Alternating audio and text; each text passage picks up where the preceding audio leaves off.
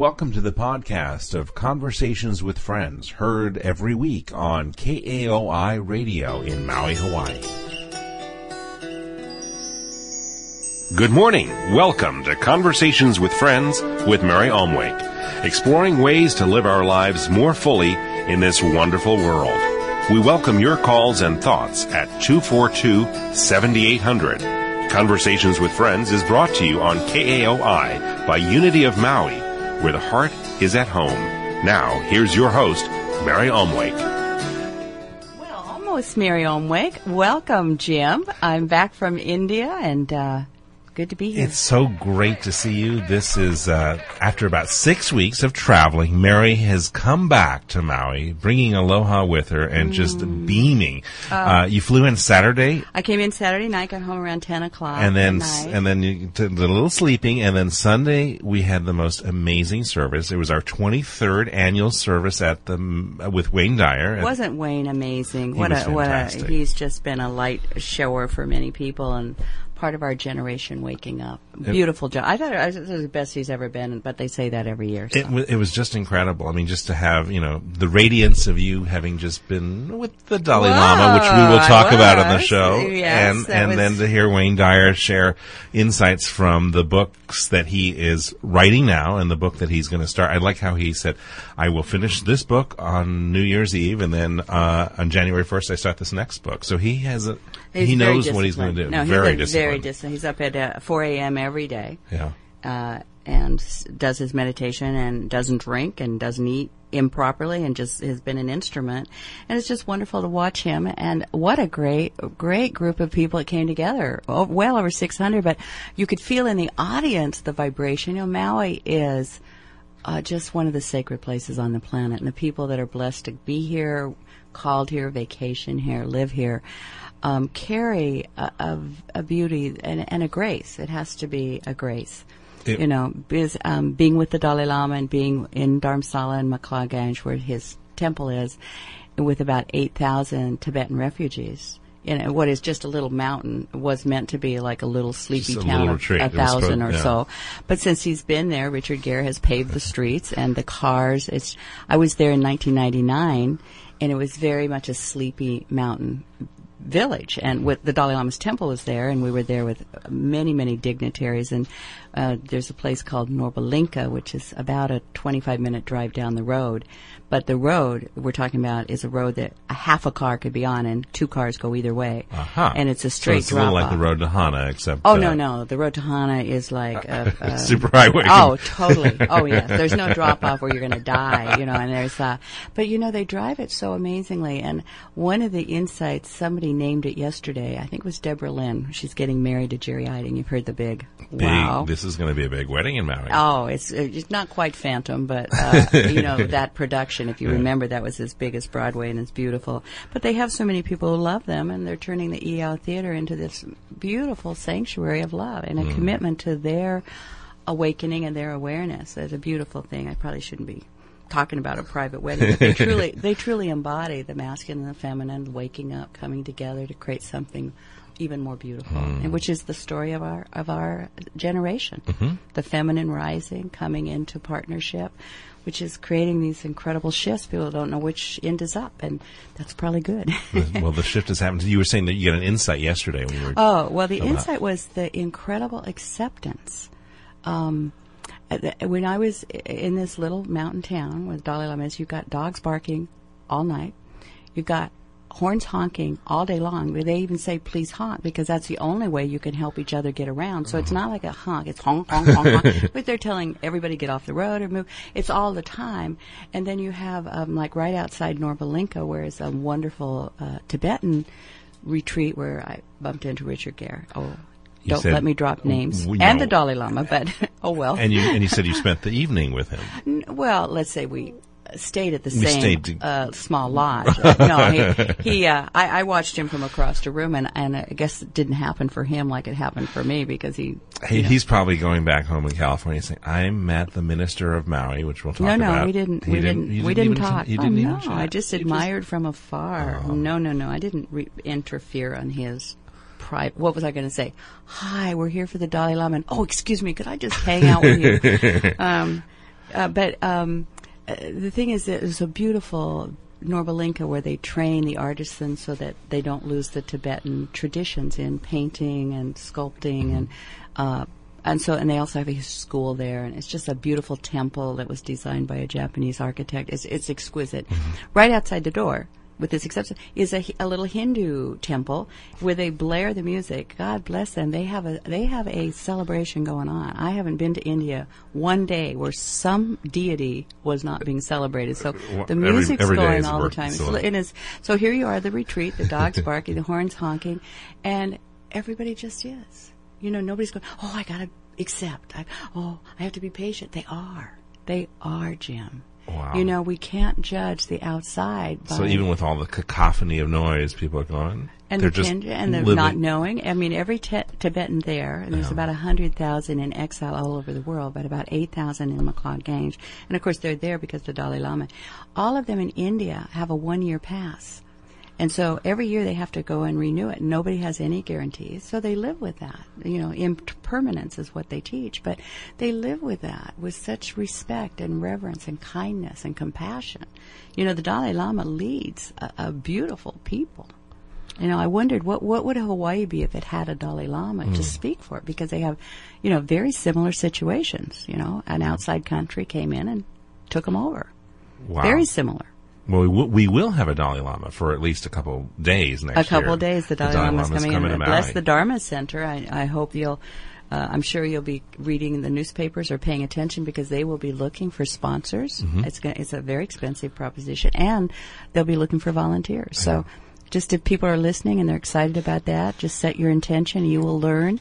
I'm sure they'll be advertising. I'm not a spokesperson for them. We're just honored to be included in how we can help. But the Dharma Center did the work, and they're bringing him, and they will be asking people to help. So, but it's April 23rd, 24th, right in there. Maybe the it's the 25th. middle of April, yeah. Yeah, so get your tickets. Several friends I know have already bought their tickets to come to Maui, because it is spring break. Right. Oh, that would be popular. Do you know where he's speaking? Is he well, gonna they be have at the reserved back? the entire MAC. Yeah. I'm just going to take a stab and say they're going to do it outside. I mean, if they put Prince outside, they're going to put the Dalai Lama. Yes. I mean, it's going to be sold out. So I can't even imagine it not being.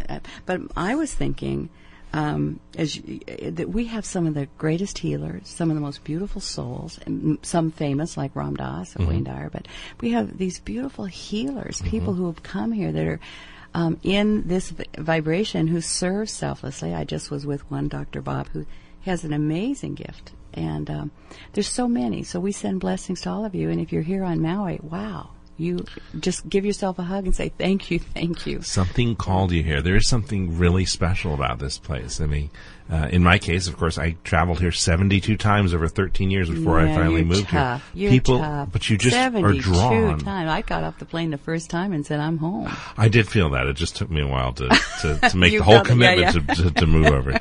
But it was, it is I such went home an and sold amazing, everything, special but place. I'd already, set out. What does it feel like now that you're back? Does it, I mean, because you went from a very spiritual place, and then you've been a lot of different places. Well, I did. I started out with the Association of Unity Churches. We took a cruise. In Alaska. So almost 1,000 Unity people from all over the world on a cruise to Alaska.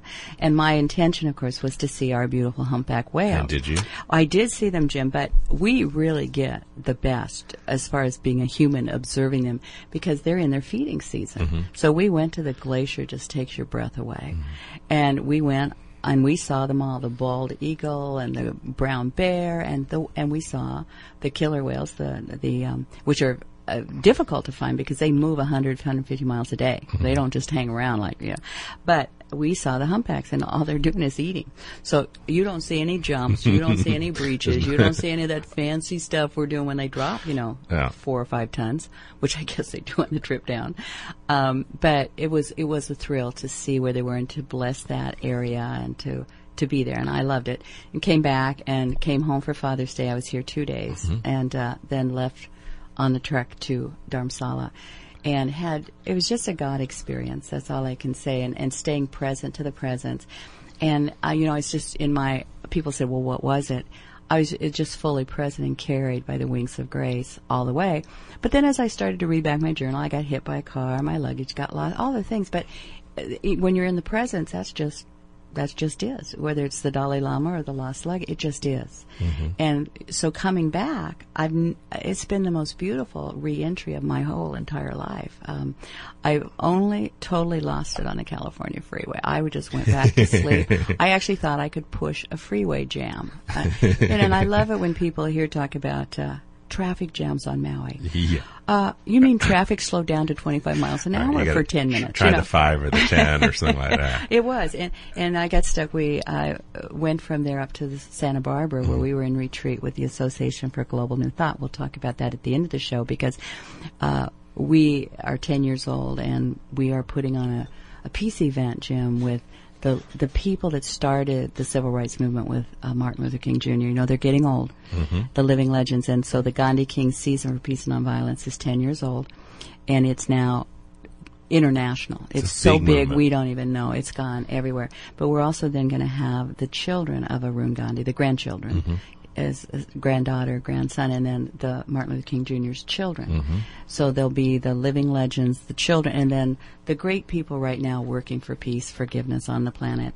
And what we've realized is that it's not a season anymore, 64 days from January 30th to April 4th, that were symbolic of the assassinations of Gandhi and King, but it's a perpetual season now. The work for peace is everybody's, and we must be the peace. We, you know, Gandhi said it, you must be the change, you must be the peace. So each of us has work to do, and that's one of the classes that we're starting next Monday night is Byron Katie's. We're just going to do an introduction for people. You know, one of the things is you can go online and pick up thework.org. I'm telling you, just go online and get it. 5 questions that will change your life. 4 questions and a turnaround. Yeah. But, yeah, they will change, and it's just doing it. And she, you know, the Buddha said everything arises from thought. Jesus said it's the Father's good pleasure to give you the kingdom, to give you consciousness of presence right now, everything. But it's done unto you according to your beliefs, your thoughts. And Byron Katie came up with a very simple system. All suffering is just thoughts that you believed. I'm unworthy, there's not enough, life is a struggle, the California freeway shouldn't be jammed. No, if it's jammed, you know, to argue with what is insanity. So you just, these 4 questions and the turnaround will just start to show you how you've been programmed and simply start to turn around. You know, the and how we've judged everybody. Jesus said, love everybody and don't judge. You know, that was that's basically his teaching. But since we will, he gives us forgiveness. And Byron Katie came along and gave us a practical application of it without any shoulds. It's an amazing application. It's very easy. And you're going to teach a 3-week class on starting Monday night that Love kind offering, of gets come. people interested and into it. And at 6:45, and but it's really about a very simple system. That there's something about when a group comes together. And we're starting a centering prayer class on August 2nd. And that's Wednesday night, a week from tomorrow.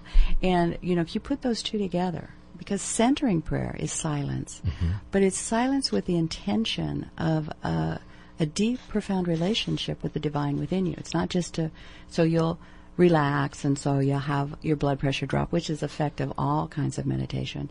But there's an intention with this. And it's a daily practice of 20 minutes twice a day, which over the years, the Holy Spirit literally becomes the great psychologist. It goes down gently and roots up those hidden things that Byron Katie is pointing you. So my thought is that those two together, practiced for a year or 2, would shift your entire life. Save thousands of dollars of therapy, which I have spent, and I believe in it. If you're a therapist, I bless every single one of you, because I would not be on the planet without great body workers and great therapists. But everything's speeding up now. It is. Everything is speeding up. The time is really fast. And I think, speaking of time, we should take a break. But when we come back, let's talk more about your trip. And you have this wonderful story that you don't want to miss about how Mary was thought of as the minister of Maui. And the mayor of Maui. Well, they didn't know what it was. And it was a great ride until a beautiful person from Maui said, "She's not the mayor." And I never said I was. I just thought those Tibetan people are the most generous, kind, gracious people. Pick me up, rush me through the airport. All right. Okay, we'll be right back. Thanks for listening. Conversations with Friends. Conversations with Friends with Mary Omwake is a presentation of Unity on Maui. We are a trans-denominational community and invite you to join us in Sunday morning celebration at 10 a.m. at the Maui Tropical Plantation in Waikapu. Unity also offers children's church and nursery services. If you'd like to join our families of sponsors on Conversations with Friends, please call us at Unity at 242-9327. And now, back to Conversations with Friends.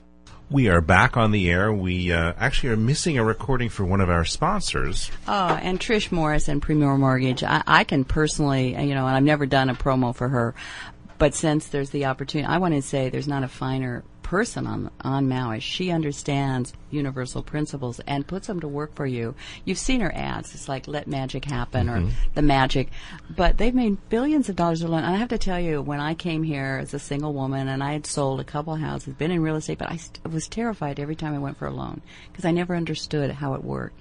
She just takes your hand, walks you through it, tells you in a minute what she can do and can't do. Totally honest, totally integrous, and makes miracles happen. I think they call it magic, but I have to say it's been the most pleasant experience.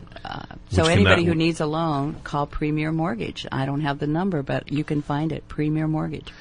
Now, how's that for a live commercial? Speaking of magic, let's talk a little bit about, let's do two things. As we talk about sponsors, we are always looking for sponsors for this radio program. We're open, yes. If you would like to make a difference, as low as $100 a month for 4 weeks, 30-second spots, plus we talk about you if you like, or you just want to do it as a gift. It's up to you. But, call Jim at 242-9327. Jim Jacobson, 242-9327. He'll tell you how, and we can get your ads. This is the first time that's ever happened. We haven't had a professionally prepared ad that just their computer went goofy on them. Yeah. God bless them. That happens. But let's talk about the magic of you going over there, because we hinted at it a little bit. So basically, they had on their dossier that Mary Omwake, Unity Minister from Maui. Well, when I went online, the Choner House, which is part of Norbalinka, it's part of the Dalai Lama Foundation to keep the Tibetan tradition alive. They built a guest house for 11 rooms, each one very beautiful, painted by Tibetan artists. So I was in the wild animal room, which when someone heard me say I'm in the wild animal, a couple men jumped out and said, "Yeah, I'm looking for a wild animal." And I said, "No, it's a room. It's the name. They don't have like room 2 and room 3. So there was like the mythical creatures." The birds and flowers of Tibet. Some murals. They're murals, the whole rooms. I mean, just about everything. The bedspread, the chairs, everything's embroidered. So I had a view, open pine trees looking straight to where the Dalai Lama lives, and then a temple, hearing the chanting in the morning. But when I did my email, it says Mary Omwake, occupation. I said Minister of Unity on Maui, which is absolutely true. That's your job. Yeah, and so I didn't even think anything of it, and I got an email back and said, dear friend, we're here to take care of all your needs, which is that is what they say in their thing, taking care, because that's the Tibetan way. They genuinely understand deep service. It's not about, we're going to serve you and you'll come back. That's how they live. And of course, that was the teaching. We'll talk about the Dalai Lama's teaching in a minute. So, they said, don't worry about a thing, and please send us your airline flight. We'll pick you up at the Delhi airport. We'll take you to a guest house, a beautiful guest house. It's where the monks stay, but it's gorgeous. Very safe area. The next day, we'll drive you by private car to Dharamsala. With not knowing the currency or the train schedule was a gift. Now I came back by sleeper train, which I can tell anyone who wants to go to Dharamsala, I'd be happy to give you just how to get there cheap and safe and wonderful. But so they picked, literally, I got off the plane, and they were there with my name, and put me in a car and drove me to this beautiful air-conditioned place. I slept. We got up at 7 in the morning and took off for Dharamsala. I was so well rested. It was great. It was a bit of a drive, after a 24-hour plane ride, then a 10-hour, 11-hour car ride in a comfortable car, good roads and all. But a lot. That's a big trek. But the Dalai Lama, I didn't know when I made my reservations that the Dalai Lama would be teaching, because I have to go when the church can create an opening for me to be gone. Well, the Dalai Lama, because of the Taiwanese, was teaching for 8 days. And they rushed me through. They thought I was there for that. For his teaching. When I arrived, they hand carried me through because all the security was done, and they got me my little pass. You had a photograph. We had to go get a passport photograph, and they did all of that for me. And then there was no room anywhere So they took me down and they put me at the Normalinka place where I was telling you about, where I saw the Dalai Lama in the rain. I saw Richard Gere. There's another beautiful guest house where all the art is done, and it's a beautiful place. And they put me there for 2 days until the lamas came. And the reason there were rooms there is that the 150 top lamas in the world were coming in for the initiation of the Karmapa, which I'll talk about in a little bit. So there I am, just, going through security, getting put in this beautiful, exquisite place where Richard Gere is put too, which, as I said... Does he have the wild animal room? Or? He stays in the mythical creatures room right across from me, is what I heard. This was up in Dharamsala. I'm now down in the lower Dharamsala area for 2 days. And so it was just so wonderful. And they just kept, wherever I needed to go, there was a car there, whatever I needed. And so about, after the teachings, everyone's gone home, this woman comes up to me and she says, "Oh, I've heard you're from Maui." And I said, "Yes." And she said, "Well, they've been asking me, have you met the mayor of Maui? Have you met?" And she said, "I told them Maui doesn't have a woman mayor. I don't know who she is, but she's not the mayor of Maui." And I noticed a discernible shift in the way the management treated me. But as I said on Sunday, because of the relationships, I'd been there 3 weeks by then, I had just built up tremendous, beautiful friendships. And everything then from then on was just opened up, but not from the top, but from the people who live there and work there. So I didn't really notice it until I looked at but, it was just beautiful. They thought minister of Maui meant the mayor of Maui. In that culture, of course. The foreign minister. Minister of education, minister of this. I just thought these are the most generous, loving people. And truly, the whole trip was like that. And even when you do get hit by a car, even when what is it? You said this a couple. You actually got hit. I got hit. I just got my body put back together. But well, what happened? The roads are very narrow. Right. And cars have the right of way. I was on the sidewalk, literally. Yeah. But the car that was coming up was turning from the car that was coming down. And so he must have been looking at the car that was coming down and missed me. And it was quite a jolt. Fortunately, there was a little pharmacy right across the street, and they actually gave me a couple pain pills, just with no doctor. And then a good masseuse came, and then Dr. Bob just put me back together. So you fell down and well, no, I got hit forward. I just went flying. Yeah, I just went flying. But that. Well, you took it in stride until you got to California and had to deal with the freeway traffic. Well, I blew it on the freeway traffic. I made it okay, but coming home, and I went to sleep, and it would have taken one breath to say, "Here I am." Yeah. We just are here. Yeah. And so people say, is it different here or there? Yeah, it's different, but we're just here. Yeah. And life is just happening, and it was just exquisite. I do want to share the Dalai Lama's teaching. Yes, let's talk about that. And that was so fortunate because it was on the Bodhisattva. It was Shantideva's the great teaching. It's considered one of the primary teachings of Buddhism and the guide to the way of life of living as a bodhisattva. So the whole thing was about what we're about at Unity, sacred service, as an act of devotion to God. And the fine-tuning, when you hear the Dalai Lama say it, it's kind of like, okay, all right, this really is. So set the stage. What is this, a big room? Well, the Dalai Lama's temple is really a very simple. You think temple, they call everything a palace. I mean, if you have a bathroom, they call it a palace. So when you hear palace and you think, something in France. Yeah. No, it's not Versailles. This is a clapboard. But the temple is very sacred, and the Dalai Lama's order of monks are there. Mm-hmm. They're chanting, they're teaching, and then a very simple hillside. He has a very simple home. Mm-hmm. It would be not Wailea would top it, but he has gorgeous view of the Congo Valley, and it's all pine trees, and they put a park in on one side and patio on the other because the monks go to class there and they have picnics there. When the Dalai Lama teaches in Dharamsala, and you can go online, look at Dalai Lama schedule, Google it, or the Tibetan government in exile, and then just go in Dalai Lama's schedule because right now he's in Europe. They'll tell you right where he is. Mm-hmm. He teaches every year in February, March, or April. That's free, and people come from all over the world.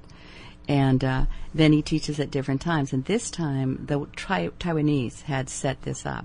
Whenever he teaches in Dharamsala, except for security, it's open to everybody.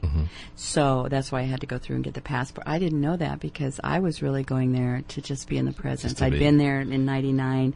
I knew the Dalai Lama was going to be there. Right. I just didn't know he was going to teach.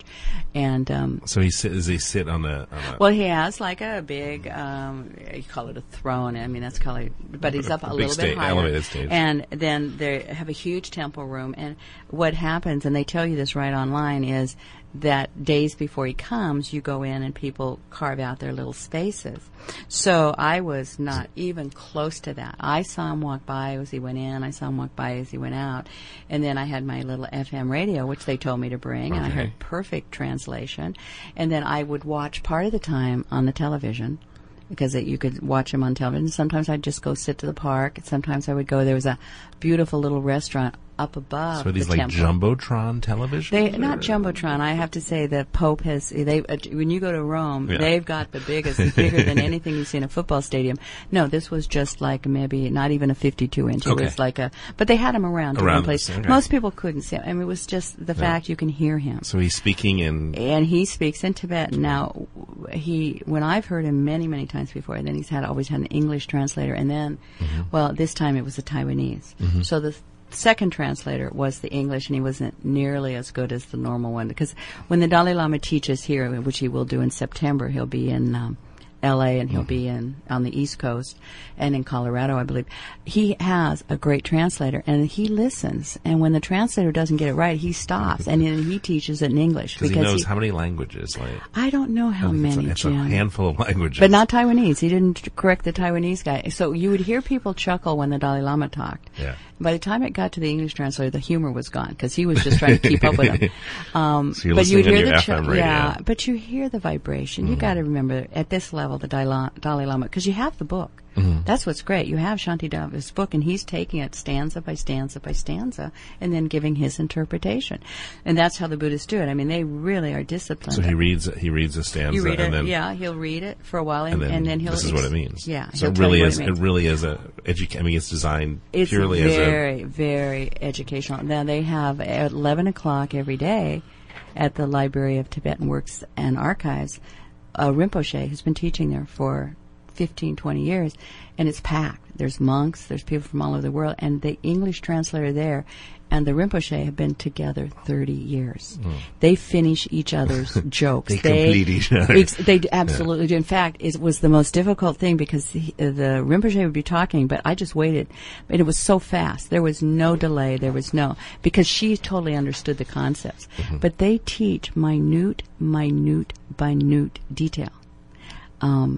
Every little breath, every little stroke is in their teaching, and then they repeat. And then they repeat. And that's the way they reaffirm the nuances. It's a very mental, very disciplined. You see the monks in there and the way that they do debate.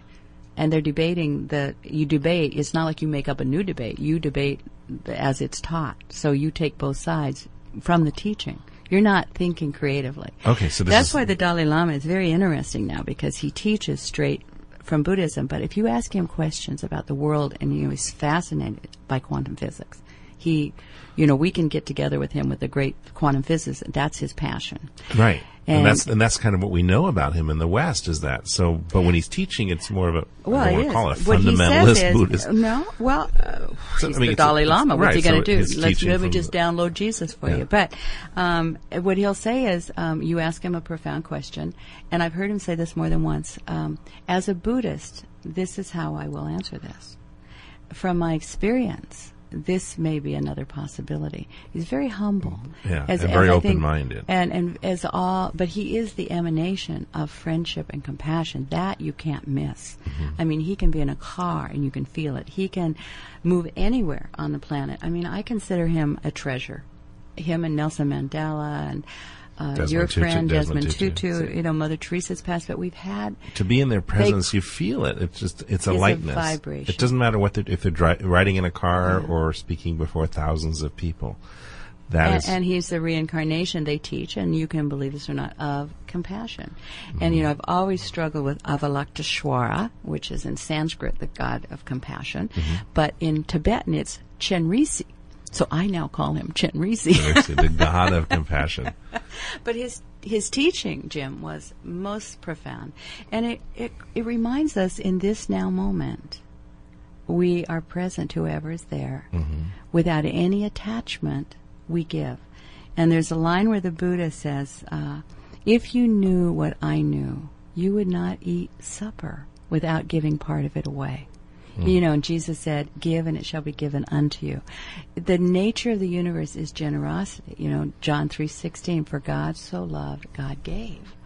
And that's, as we move more and more into our essence, we give, not so we can get. We can't help but give. And of course that sets the dynamic up, because you can't give without receiving. They're one breath. But there's a purity when he teaches it. There's a deep, profound awareness that all service, and I like this, I'm going to share this, we start our Love in Action program August 6th, and we focus on importance of purpose, passion, and gifts, and sacred service as a path to God. And one of the things he said is, as we serve each other, we serve skillfully. I thought, wow. So when you're giving, you're training your mind to be skillful so that you can effectively give, which is why you seek enlightenment first, lovingly and with no attachment, selflessly, with no attachment to the fruit. In fact, you give up all the fruit. You give it back to humanity or back to God or however, and that keeps the cycle pure. But there was just something that was so profound, because it was a question he started out the teachings with. He said, the big argument is, should I seek wisdom first or compassion first? And in Buddhism, people have taken both sides. And of course, he's the embodiment of compassion. He said, and I thought this was very profound, because the founder of Unity, Myrtle Fillmore, said, love without wisdom is like a ship without a rudder. That to be loving, you can really screw things up if you don't have wisdom to guide you. So his answer was, I think, and he's so humble when he says, I think wisdom first so you can be skillful in your loving. But he says you need to know many other wise and good people have thought it's more important loving first. But they both need to be developed. So enlightenment for the purpose of being a loving presence. That he said there's those who seek enlightenment just for themselves, and that's a path. But what I teach is you seek enlightenment so you can be really helpful. How do you think he would define wisdom? Light, clear light. So you see pure reason. You see the wisdom. You see how your gift will impact, so that, say you're hungry and I maybe give you $10, and that seems, from my standpoint, a really good thing. But after a week or 2 weeks, that money's gone. In India, maybe a month. You could easily live for $10 a month in India, but it's gone. And if that took you away from seeking meaningful work or developing a different integrity or a skill, you might see that just handing someone that was not the highest. Perhaps you could have taken them in and taught them to have a job, or given them a skill, or so. He just said, you have to. The most important thing is what was your motivation? Was my motivation when I gave him the $10 just to get rid of him, or for me to feel superior, or did I genuinely look in his eyes and see a soul, myself? Did I genuinely see myself, and from there, did I give the best I had? So see, when you do that, now you're at the level of enlightenment and being helpful. So it was wonderful for me, and I have to say I wrote resignation letters a dozen times because I thought, who am I to be? So thank God that we do declare that everyone at Unity is a minister, and I just have the privilege of being in a position that somehow sets direction from time to time. But yes, it's very humbling when you're in the presence of that. Think, oh, yeah, maybe I should be the mayor.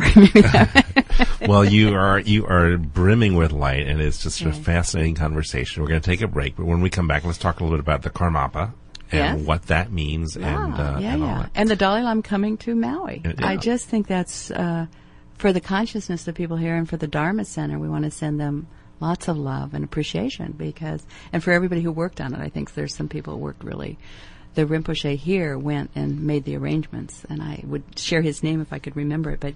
But you do deserve our heartfelt thank you, because it's going to be a great time for Maui.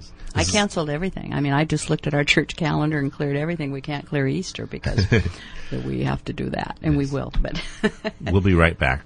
Conversations with Friends with Mary Omwake is a presentation of Unity on Maui. We are a trans-denominational community and invite you to join us in Sunday morning celebration at 10 a.m. at the Maui Tropical Plantation in Waikapu. Unity also offers children's church and nursery services. If you'd like to join our families of sponsors on Conversations with Friends, please call us at Unity at 242-9327. And now, back to Conversations with Friends. And what a great, it's so good to be back, Jim. I woke up, this was my third morning home. And, of course, the first time I woke up, it was to go to Wayne Dyer's, and I was really disoriented. My big thing was to find something that was ironed.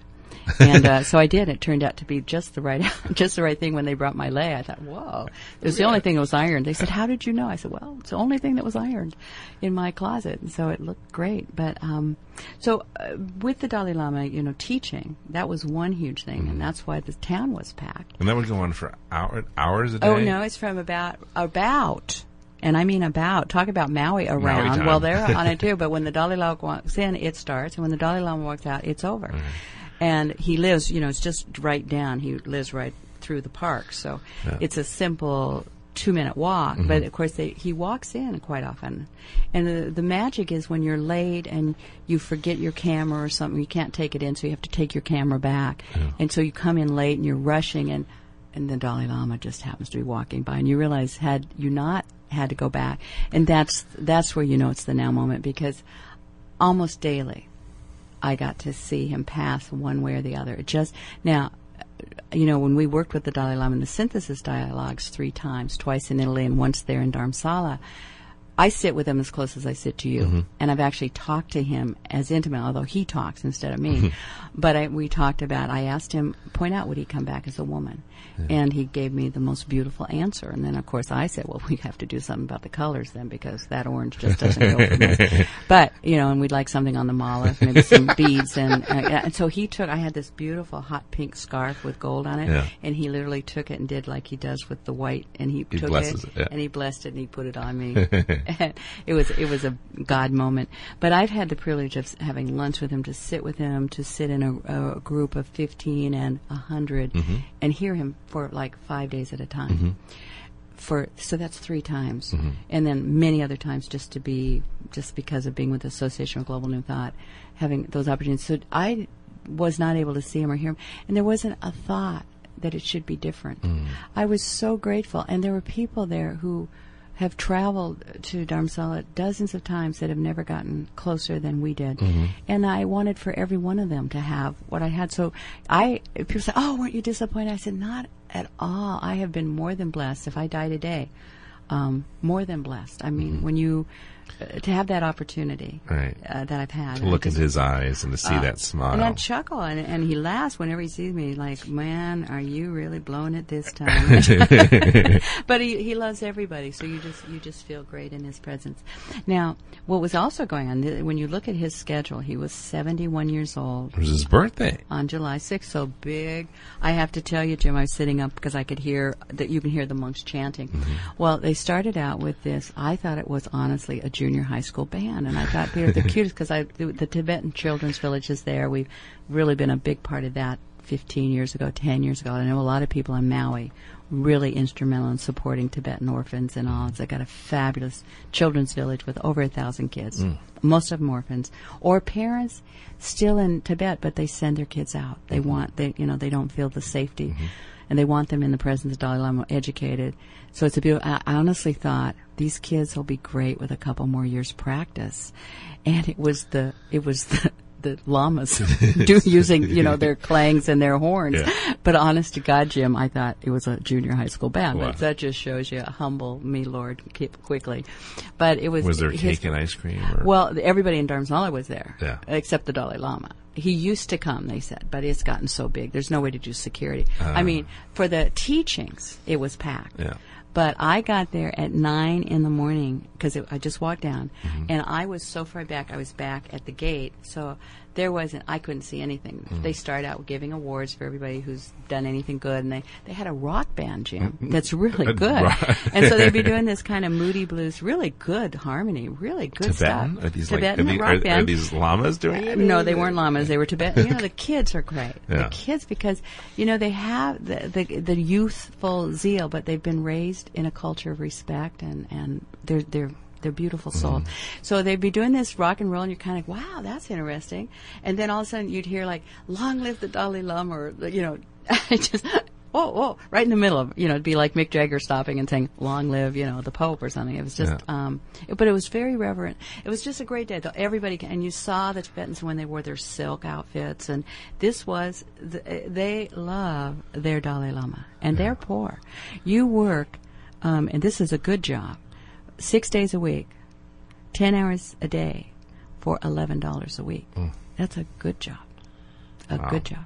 So it was, for anyone who likes to do good with their money, it was amazing. It goes a long way. You could actually make significant differences in people's lives in a way that here it wouldn't even be lunch. So it was amazing. But they're not struggling in the way that we see people that have a lot of money here struggle. Everything they know is impermanent.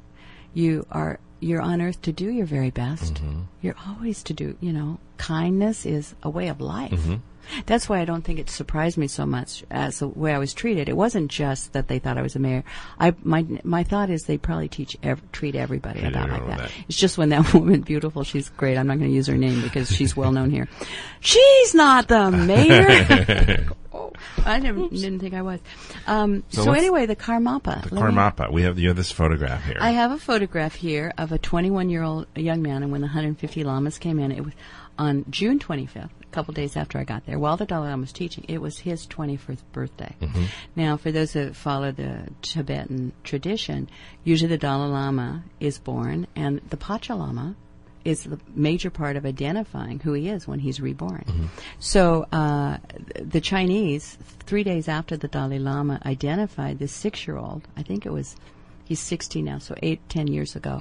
3 days or 4 days after the Dalai Lama named the new Pachalama, because now the Dalai Lama is mature and the Pachalama is reborn, the Chinese nabbed him, took his family, and down the road brought a new kid on and said, here's the real Pachalama. And the Dalai Lama said, no, it doesn't work like that. So, lots of prayers. I have a beautiful picture of him. He's just the most charming baby. He's 6 when they took the photo because no one's seen him. And the thought is he's still alive. I mean, the family, there's just that thought he's alive, being raised by the Chinese. So there's many lamas, many Rinpoches, which means blessed one, maybe Tolkas, which mean ones who are reincarnated souls who have recognized, like the Dalai Lama is the reincarnation of infinite compassion, oceans of compassion. But the Karmapa is the head of a lineage, a smaller lineage, and his monastery is in Tibet. His lineage is there. And the Chinese let him, he was identified as the Karmapa, which is like, it's a title, when he was a baby, a young toddler, which is the normal process. And they let him stay in there thinking, that's great. He'll be, there's only a few monasteries that are still functioning there. They've taken him over as they've either destroyed him or turned him into tourist things, but they're not real Buddhist monasteries anymore. But they let him grow up, and the thought being, I imagine, that they would raise him and then he would be pro-Chinese, or at least. Well, at 15, this little Karmapa did the same thing. He trekked out across the Himalayas. I mean, the stories, they frostbite. The deaths, the ones who get caught, spend a lot of time in prison. I mean, it's not pretty. Yeah. But he snuck out, and he's been with the Dalai Lama for 6 years. And so this is lots of publicity preparing him, because if the Pachalama doesn't come back, who will carry on the lineage until the Dalai Lama? And he's 71 now. So there's succession. So there was a lot of energy around him, and I did go and do the ceremony with him. And I just would ask for prayers, of course, for all people. But to be 21 and know that in some short period of time you're going to step into the Dalai Lama's shoes, in a sense, with the world watching. Boy, I hope this. That's a lot of pressure on a 21-year-old. They're being prepared. I mean, the Dalai Lama was 15 when the Chinese invaded Tibet. So, but he didn't have the cameras of the world glaring on him. But they're, I mean, this is presence and impermanence. And, one of the things the Dalai Lama says is if it hadn't happened, we would still be in the Himalayas. And, but there was a prophecy that there would come when the iron horse, I think, when the iron horse came, which is the train, then the Tibet would be open to the world, and there'd be this overtake. But then the teachings of Tibet, which I think are some of the highest, because for me the Dalai Lama embodies what Jesus taught: loving kindness, turning the other cheek. I mean, you'll never hear him say an unkind thing about the Chinese, and they killed 1/6 of his people. I mean, think how we reacted with the World Trade Center, which was a horrible thing, but they killed 1/6 of his people, destroyed 98% of the monasteries, and yet he still will go to the soul of the Chinese and not hurt them. I remember him on Larry King a few years ago, and Larry King asked him, "Well, will you go back to China?" And he paused for a moment and said, "I don't think so." And that was it. But you could see there was love in his voice, and there was just "I don't think so," and then kind of move on. Will you go back? Oh, yeah.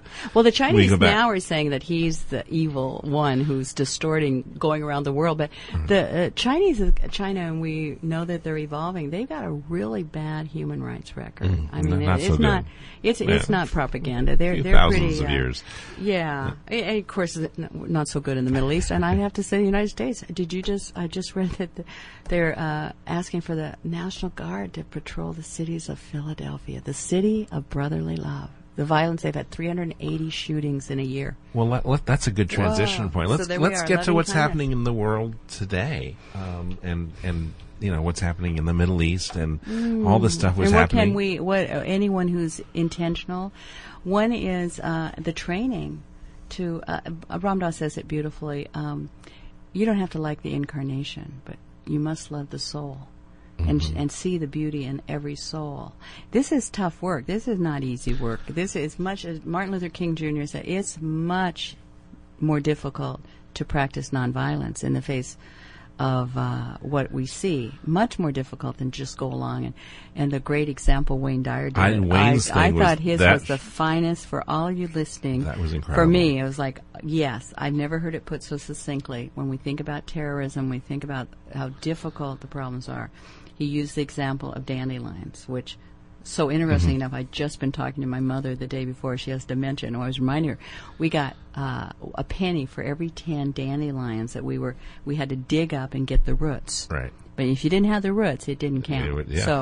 So my mother was on to something. Now here Wayne comes on Sunday, and he says, responding with violence is like when that dandelion grows up and you see those little puffy things. Those little cotton balls, yeah. Yeah, you go into the shed and you get a shovel. And I thought he was going to say, dig up the whole yard. Right. And he says, and then you just take that shovel and you pound the crap out of that thing. You just pound and pound and pound. Of course, all of them are going. Right. You can just see visually. And I thought, well, that's what they're telling us is happening with the terrorists. We go and we bomb them. All right, we did that. And then how many terrorists were born with that? We're sowing the seeds of dandelions. And you come out in the spring, and then your lawn is covered with dandelions. Another thing that Wayne said that I thought was so cool was when we were talking about political leaders, and he was saying, don't focus on the political leaders. No. It's like the Renaissance. And we don't remember the political leaders of the Renaissance, but we remember the artisans, and that's what I agree. And that's where the Association of Global New Thought, as we're at the Department for Peace, and a lot of energy about putting a cabinet level position on the president's cabinets that would work for peace, and spend the same energy for peace as we do to prevent war. I mean, to do war. Well, the Association for Global New Thought 10 years ago convened what was phenomenal. We had no idea. The Gandhi King Season for Peace and Nonviolence was for 64 days committed to teaching ahimsa, nonviolent, and so it just took off. It went global. No one expected it. If you can go on and Google it, there were 400,000 pages a year ago. I mean, it's just exponential and people send in their programs, their ideas. Everything's just like a grassroots educational movement. Well, it really became clear to us, and Arun Gandhi, who was one of the spearheads for the first 10 years, his grandfather, he said, we really need this September 11th thing has turned instead of going for forgiveness and reconciliation and finding what are the roots of terrorism and working actively to eradicate that, it's just turned into a nightmare of an ongoing. Now they're talking about World War III. Hello, everybody, pause, take a deep breath. September 11th of this year is the 100th anniversary of Mahatma Gandhi. Actually, he was Mohandas at the time. Gandhi's first newspaper for nonviolence in South Africa. So September 11th was the date of the first publication. In South Africa? 100 years ago. Yes, he did his preliminary work. He got thrown off the train in South Africa. That's where he came into his voice and his work. He was an Oxford-trained attorney and went there and got thrown off the first-class train because he was a man of color. And so he, had to come to himself, found that wisdom, the truth. He said, the voice for truth. I believe in it more than anything I've ever heard. Satyagraha, of course, is nonviolence, the practice of that. And that's the newspaper. It's 100 years old. His granddaughter, Ella, who will be with us in April, will tell you more about that. And Arun will be there, too, the grandson, with us on the mainland. But we're going to launch 11 days of forgiveness, a season of forgiveness, a part of it. And it's coinciding during this September 11th. Yes, from September 11th through September 21st. And I don't know the 11, why that came up again, but 11 days to focus on the deep work of forgiveness. Because Gandhi said we can't have peace until we end the war within ourselves. And it goes back to the class what we're going to teach Monday night. With Byron Katie says the first act of war is defensiveness. Say that again, because that's so powerful. The first act of war is defensiveness. So if someone comes to me and says, I didn't like your talk Sunday, and I go, well, yeah, inside. I don't have to say it outside. Right. I'm smart enough not to do that. But the minute I defend myself, I've started a war. Instead of saying, thank you, is there something I can learn from it? Right. If we really are truth seekers and we've hurt someone, or we want to, tell us and genuinely, I'm sorry, I apologize, whatever, but when I get defensive, I've started a war. And we do it inside ourselves all the time. We fight how we look, how we feel. We should be different. We should have done it differently. Then we project that out when it's too painful. We project it out on somebody. You should have done it differently. I was on the freeway. Hey, you guys ought to be going faster. Well, how would they be going faster? I mean, the car in front of them is not going faster. But, it's not reasonable. It's so powerful. And, when you recognize it all begins at home, literally within ourselves. And as you say, you notice that little bit of defensiveness about anything. You pause. And then you pause, you catch it, because you're beginning a war. And if we want peace in the Middle East, we got to have peace right inside of ourselves. Right. And so we just want to thank you all for listening today. Thanks, Jim, for asking me. I guess I just chattered on, but this has been fascinating. People have said, what went on? I said, well, it was so present. I hadn't even started to sort it out. So thank you for starting the process. You're welcome. And be sure to, if you'd like to hear a recording of this show, go to our website, conversationswithfriends.com, and also get the podcast so you can listen to this, because it's very filled with insights. And we have Wayne Dyer's CDs and DVDs. Sunday morning, come to Unity Church at 10 o'clock at the Maui Tropical Plantation. Very, very much looking forward to being back and being a part of our great community of love. If you would love a community, we're not a dogma. We're trans-denominational. We believe in the divine presence, infinite wisdom, the goodness of all people, and that we're here to bring heaven to earth now. We'll see you next Tuesday here on this radio show. Well, we'll hear you next Tuesday. We'll and see you on Sunday. Sunday. How's that? Jim, thanks. Good to see you. Aloha.